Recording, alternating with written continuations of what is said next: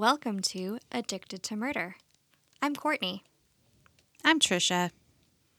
And this is Ted Bundy Part 1, Remastered. Dun, dun, dun. Yes. So I finally convinced Courtney that we needed to redo this first episode of Addicted to Murder because it's sort of the first intro most people have to us, and it wasn't very good. And I don't mean like it wasn't very good, like the content wasn't good, because I feel like the content was good and we're going to pretty much redo the same thing. It was the sound quality and the mic touching and the volume levels and the dog in the background and the high vaulted ceilings that made it not great. Right. We've learned a lot about how to make our sound quality better since then. Right. So, as I said, we're going to redo this one. We're not going to redo the rest of them. This one was just especially bad. And for those of you who are listening to us the first time, we want you to actually come back and listen to us some more. So, Please. Yes. And then if you guys have been listeners in the past, I really hope you enjoy relearning about Ted Bundy because he was very important to Courtney and I when deciding to do this. This was like the first one we agreed to do. He's obviously a very, I don't want to say influential serial killer, but famous. Infamous. Yeah. You could be the most prolific. As they all say. They all are. Right. So anyways, yeah. Welcome again, or welcome for the first time, and I hope you enjoy part 1 of Ted Bundy. And Courtney, anything you want to say before I start us on this adventure again? Well, for those of you who are tuning in for the very first time to hear us, I think it would be good to kind of go over our credentials and things like that. Oh, yeah. Yeah. That makes sense. Why don't you go first? So I have a master's degree in mental health counseling, and I'm a licensed professional counselor in the state of Oregon, where we are. And I've been working for over 10 years as a therapist, specializing mostly in working with children, adolescents, and their families. I'm going to try not to say That's something we still struggle with to this day, so bear with us. I've worked in the medical field a lot. I've been a medical assistant. I've worked in, I've worked in cardiac or EKG departments in the hospital. I've worked in the sleep lab in the hospital. I've worked in the insurance field doing medical credentialing, and most currently I work in a clinic setting as a coordinator, an office coordinator that deals with primarily youth, mental health, or physical health. So, and I am a QMHA until that lapses, which is a qualified mental health associate in the state of Oregon. And I did have a CMA, which I need to renew. So, which I can do. I just need to put in the education hours. But yeah, so I've been around the medical field for a long time. Right. Okay.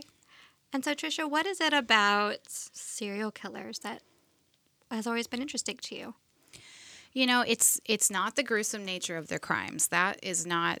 That's the farthest from my interest. I tend to be very squeamish when I watch things on TV or read about them or listen to them on other podcasts regarding like the heinous nature of the crimes. That's not my jam. I have just always been fascinated by how they can do what they do and what made them that way, because obviously they think differently than me. So there's that. Right. How about you? I'd say it's something kind of similar to that, but also from that sort of psychological background and therapist background, I always wonder, what happened to these people when they were growing up that made them who they are, and potentially, was there anything that could have been done to prevent them from becoming killers? Right. And, not 100% of the time, but I'd say most of the time there was something that happened to them as a child that sent them on their path. Yeah. So that is sort of like what Courtney and I aim to look at in our discussions on serial killers. Is we do outline the crimes that they committed. Sometimes we go into a little bit of detail about the heinousness of the crimes, but that's not where we dwell. We like to really get into what it was that made them do what they did. Right. To the best of our ability. This is speculation. This isn't like armchair diagnosing. Right. We are purely making guesses. Right. However, Courtney's expertise, I feel it puts some validity on what we're surmising. Well, thank you. I appreciate that. Yeah. Because you do have that mental health background, and you do deal with patients that have some of these disorders that we discuss. That is true. So, anyhow, we ready to go? Yeah, let's do it. Okay. So, yeah, we chose to do our first podcast on Ted because a lot of times in American society, at least, he's one of the first names to pop up when you think of prolific serial killers. He was very crafty, he was smart, and, he was bold. And he apparently was pretty good looking, most females would say, or did say. I don't say most. A lot of females thought he was fairly good looking, and I could see it. He was handsome. Yeah, like 1970s handsome. Right, totally. So let's dive into his childhood. So Theodore Robert Cowell was born in Burlington, Vermont on November 24th, 1946. His name would not change to Bundy until a little later in his life. So he was born out of wedlock at the Elizabeth Lund Home for Unwed Mothers, and that was to Eleanor Louise Cowell. This was a place that a woman would go when she needed to have a secret birth, most likely because having a child at home would bring shame to the family. For 2 months, he remained at the home without his mother, as the family debated on whether to place the baby for adoption or to keep the baby. Ted's father to this day has still not been determined. There are rumors that his father was an Air Force vet by the name of Jack Worthington, or even possibly the result of father-daughter incest by his own grandfather, Samuel. But to avoid unwanted scandal, little Ted was eventually brought home with, his family, but he was brought home thinking that his grandparents were actually his biological mother and father. Most friends and family members thought that Eleanor, who was his mother, who was actually his mother, they thought that Eleanor was his sister. So, Courtney, do you think that was a common thing back then? We've seen this sometimes at work, that a client may believe that their grandparent or aunt is really their mom. In your experience, is this typically a bad idea? I imagine that it was probably more common back then than it is today, just because, the stigma against single mothers and like unwed mothers has lessened significantly since the 1940s. And, it's hard to make a general judgment about being like a bad or a good idea, but I have seen that it can make things far more complicated than necessary. Kind of everybody involved in, this child's life needs to know the story, essentially, and be able to keep to it. And so the problem I've seen usually arises if a child finds out the truth about who their parents are from a source that's not their immediate family, as this can often feel like a huge betrayal of trust. It seems like, perhaps when they're young and they're like really young and they're trying to, develop those attachments, I can see it being more of a okay thing to do. But when they get to the point where they are able to kind of understand maybe the situation that brought them to where they're at, then maybe that would be a good time to like have that honest conversation with them. I don't know. I mean, kind of like Santa Claus, it's okay to lie to your kids when they're little and then eventually you come clean. Right. And it's kind of similar to with telling kids that they're adopted or not. Sure. It's going to be better received typically, and more able to kind of work through any difficult feelings about it, kind of the earlier you're able to explain it compared to, say, finding out when you turn 18 that you're adopted.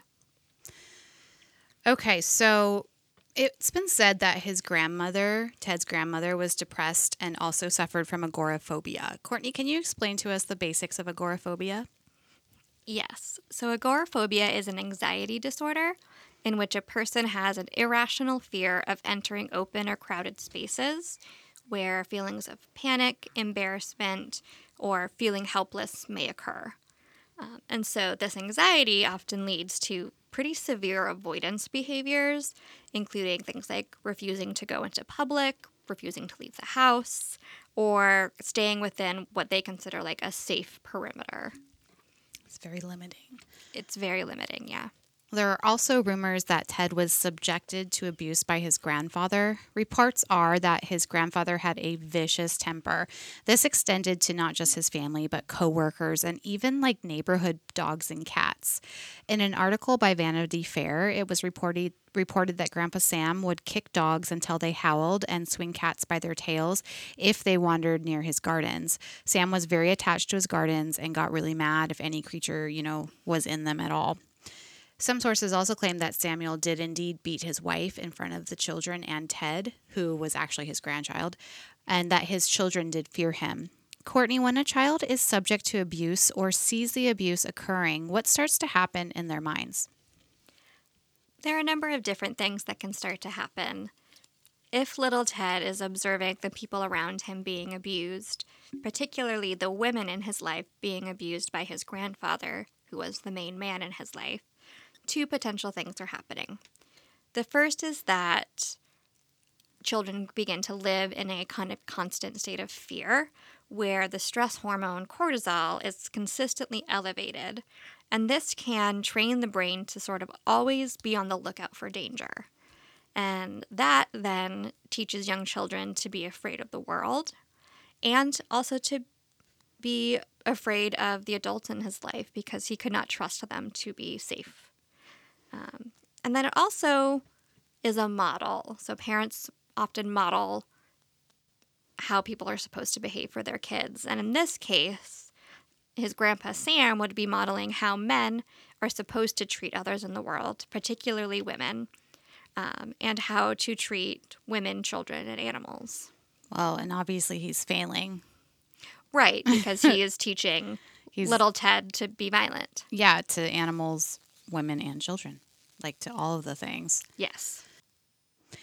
Grandpa Sam was said to hide pornography in his greenhouse where Ted and his cousins would view it often when they were very young.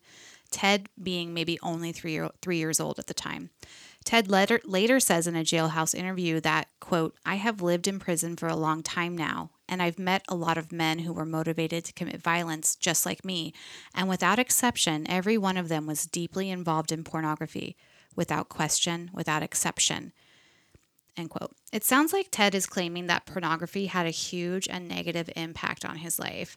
Courtney, can you tell us how viewing pornography and viewing it often at such a young age can shape a person's perception on sex and on women? First of all, when a child is very young, their brain is not developed enough to process sexual information in the same way that an adult would. So, what little Ted may have seen or heard would have been, first, like very novel, new, and exciting.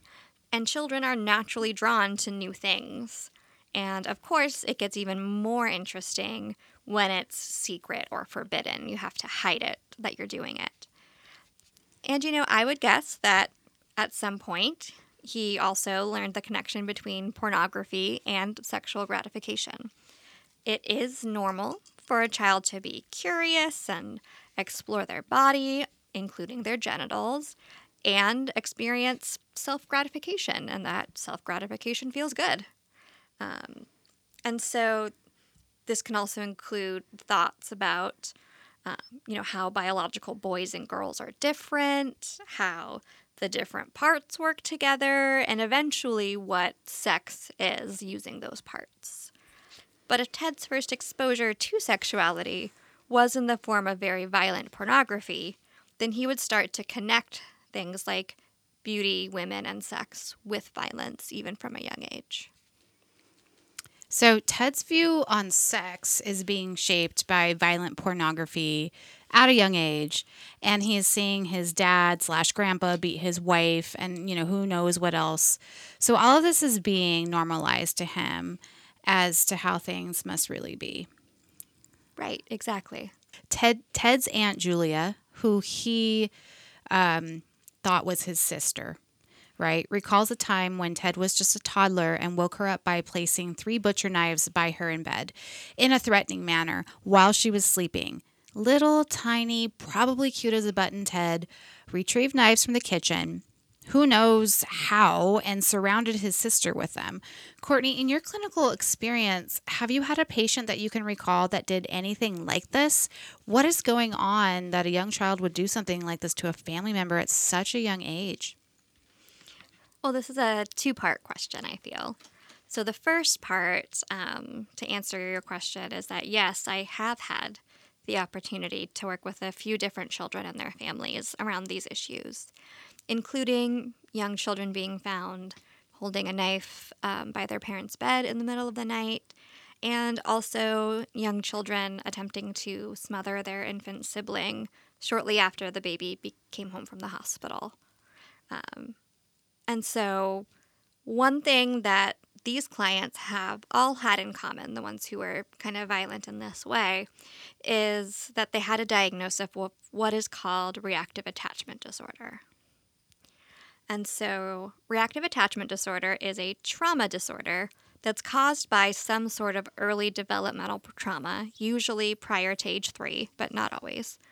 And that can include neglect, physical abuse, sexual abuse, and witnessing violence as well. And so, what happens in reactive attachment disorder, or RAD, is that there is some traumatic event in which a child does not have their needs met, and their ability to trust in a caregiver is basically shut down. For Ted, if we go all the way back to the beginning, the first experience of neglect he had when his mother left him at the orphanage, that's sort of where the pattern starts emerging. Because when a child is born, those first 24 months or so are essential for mother and baby bonding and attachment. This is when children learn to trust that somebody will take care of them, that if they reach out or cry, that their needs will be met. And so being abandoned by his mother for those first 2 months, even though he would not consciously remember that, started to change his brain in a permanent kind of way. He couldn't trust anyone around him to take care of him, so in response, he learned how to do whatever it takes to be in control of getting his needs met. So what you're kind of saying is by Ted putting these knives around his sister's bed, it was an attempt at control? Kind of, yeah.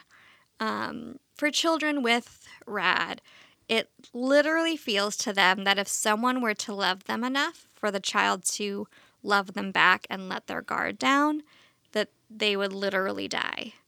And how it works with attachment disorders, kids can become very manipulative, put on an artificial charm and cuteness.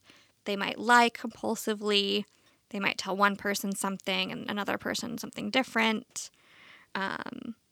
And they learn essentially how to make people give them what they want and need because they can't necessarily trust that everybody will. So they feel like they have to be the ones to make that happen.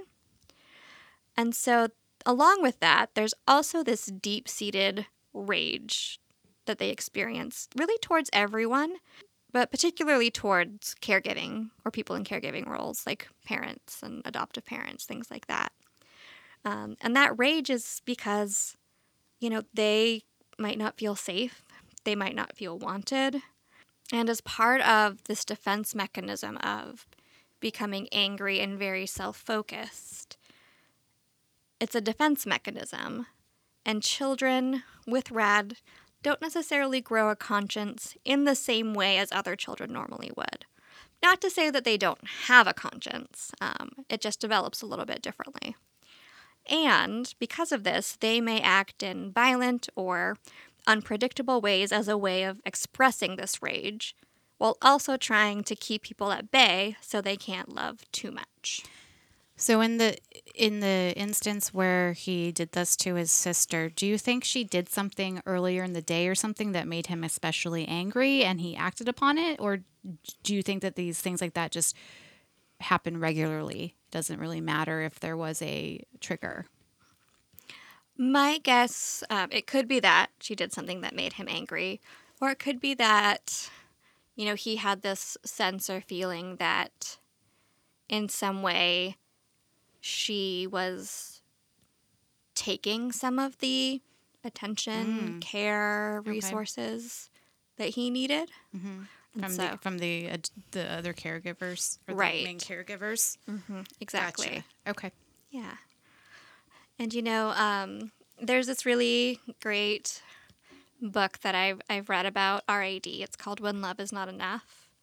And there's a quote from a child that was diagnosed with RAD, but who eventually went on to have therapy treatment and learn to have healthy relationships again. But this is the way that she described her experiences.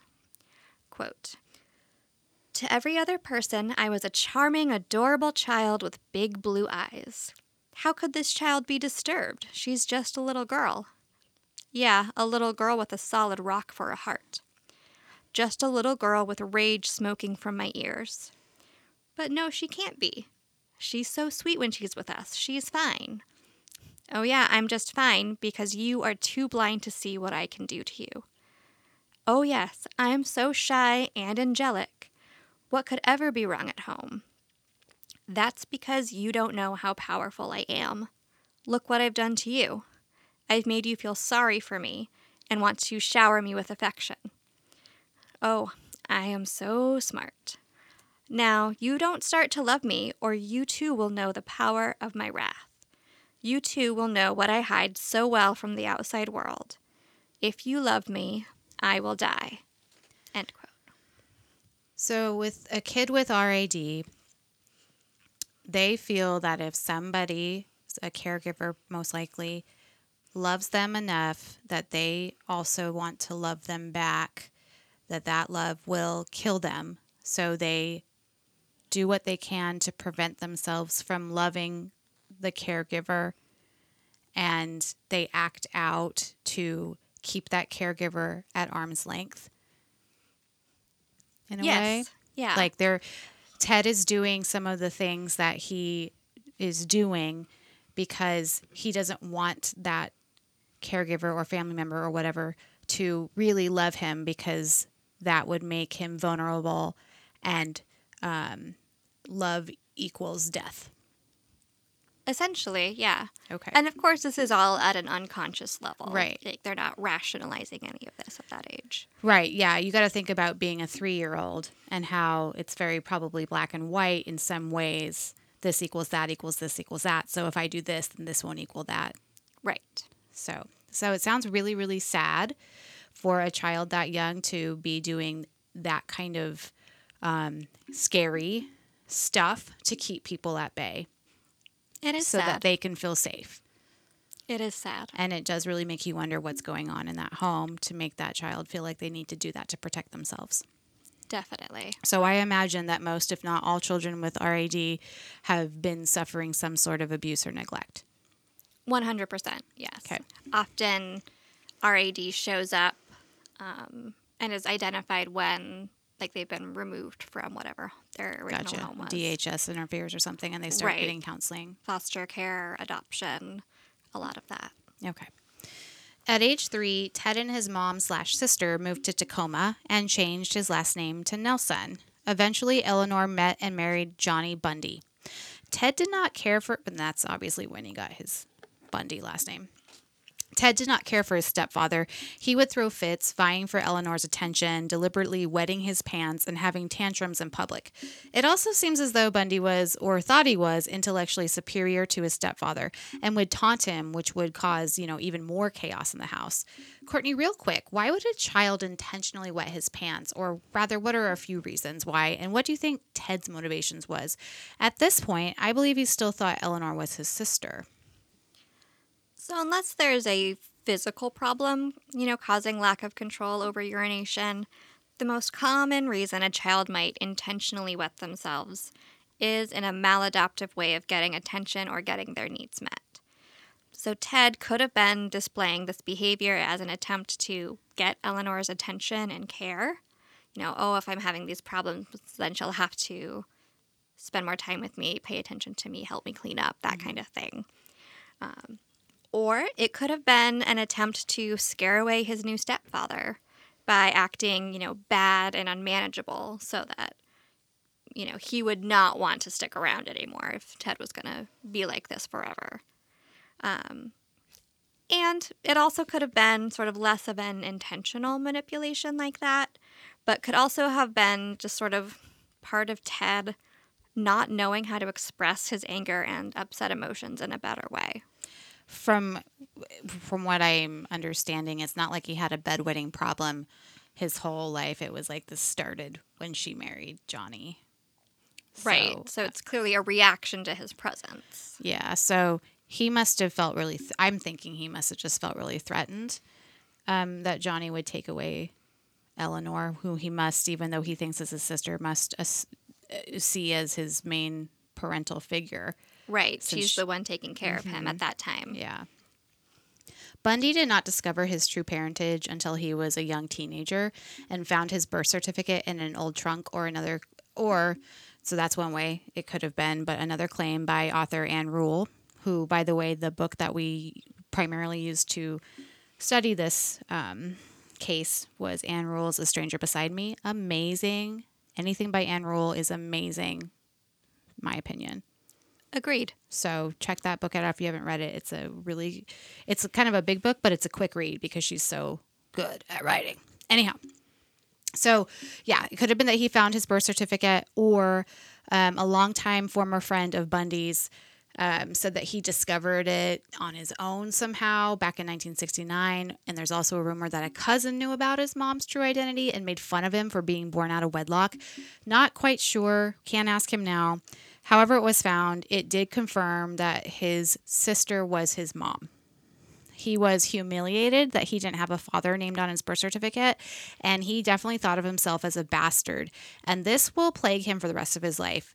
Courtney, already we have something going on that would make any normal, person be shaken. Can you explain some things potentially happening to an adolescent who just discovered he was lied to his whole life? And it's a big lie. You said it already that a normal person under normal circumstances would be shaken by finding out that they don't have a known father and that everyone they were supposed to be able to trust lied about it their whole life. So, on the one hand, there's that feeling of identity that comes with knowing where you come from, knowing who your parents are. And it's very commonly seen in adoptive children who, they might have the greatest adoptive parents ever. But there's still this longing and need to know who their biological family is to figure out who they are. And so Ted, who already had such a weird family life, not knowing if he can trust the adults in his life, and throw the attachment disorder where he couldn't trust his family to care for him already. So for him, finding out that everyone has been lying to him would really have just proven that all of his fears about his family were true. And then on top of that, if we look at the primary relationship between Ted and his mom, that is where the original attachment injury occurred when she left him at the maternity home. And that feeling of rage that goes along with reactive attachment disorder could very easily then become fixated on his mother or transferred to women in general. I think it's safe to assume that by the time Ted was a young teenager, he was pretty angry, confused, mixed up person going into puberty. Oh, absolutely. So we will see in our next episodes that high school wasn't necessarily easy for Ted. Right. Because of all of his conflicts and how he did not learn at the age he should have about how to regulate his emotions. Right. Yeah. You tend to see the long-lasting effects of attachment disorders more and more as a person grows up and is having more and more complex relationships with the people around them. Mm-hmm. So that's where we're going to pretty much end for the day. Do you have any closing thoughts, Courtney? I've got a couple. The first one is kind of still focusing on that relationship with his mother and looking at how it interacts with reactive attachment. My guess would be is that there were a lot of things that Ted did that his mom was never able to be honest about or own up to. Because someone with RAD doesn't just like have one time where he threatens someone with a knife, or one time that they harm an animal, or one time that they have a big tantrum in public. These things happen over and over and over again. So these portraits painted by, Ted himself and that his mother laid out kind of later when we get into like the trial and the publicity around it, they try and make it seem like this was sort of an idyllic childhood where just everyone got along. There were no problems between Ted and his mother. But really, I think these were just a cover-up of some very disturbing and mentally ill behaviors that Ted had as a child. Yeah, I mean, we're getting a picture painted of a definitely dysfunctional childhood with abuse from grandpa, a lot of deception, a lot of trust issues, and a lot of rage. So I'm sure his mom didn't go into it being like, I'm going to pretend to be his sister because I want to hurt him down the line. That was just the circumstances that he was born into. And I think that they tried to do the best they could in a way. But with how dysfunctional that family already was running, it just manifested into a reactive attachment child who goes on to do horrible things. Right. Yeah. And if we even think about, what Eleanor's life must have been growing up, her family, as dysfunctional as it was a very prominent family back in Virginia.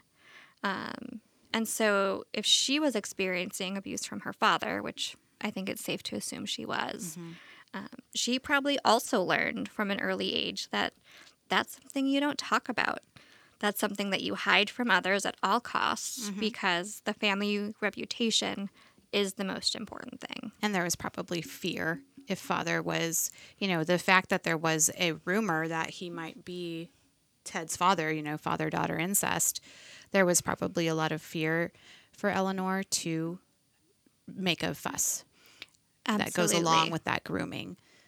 So, yes. But again, we're not going to know because these people have passed on. Right. And they wouldn't have told us the truth anyways. Exactly. So, okay, well, that is it for Ted Bundy Part 1 Remastered.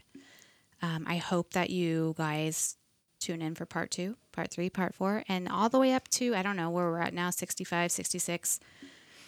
But something like that, possibly even higher. Yeah, so I really hope you guys enjoyed it. Please listen, like, subscribe. Our email is addictedtomurderpodcast@gmail.com. Our Instagram is addicted to M podcast, and all other social media is addicted to murder podcast. Yes, that's correct. We enjoy getting questions, and probably the quickest way to get a response from us is through our Instagram chat. Right. But we love messages on all platforms, emails, questions, all of the above. Yep. All right. Well, thanks for listening, and we'll see you next Tuesday. Bye. Bye.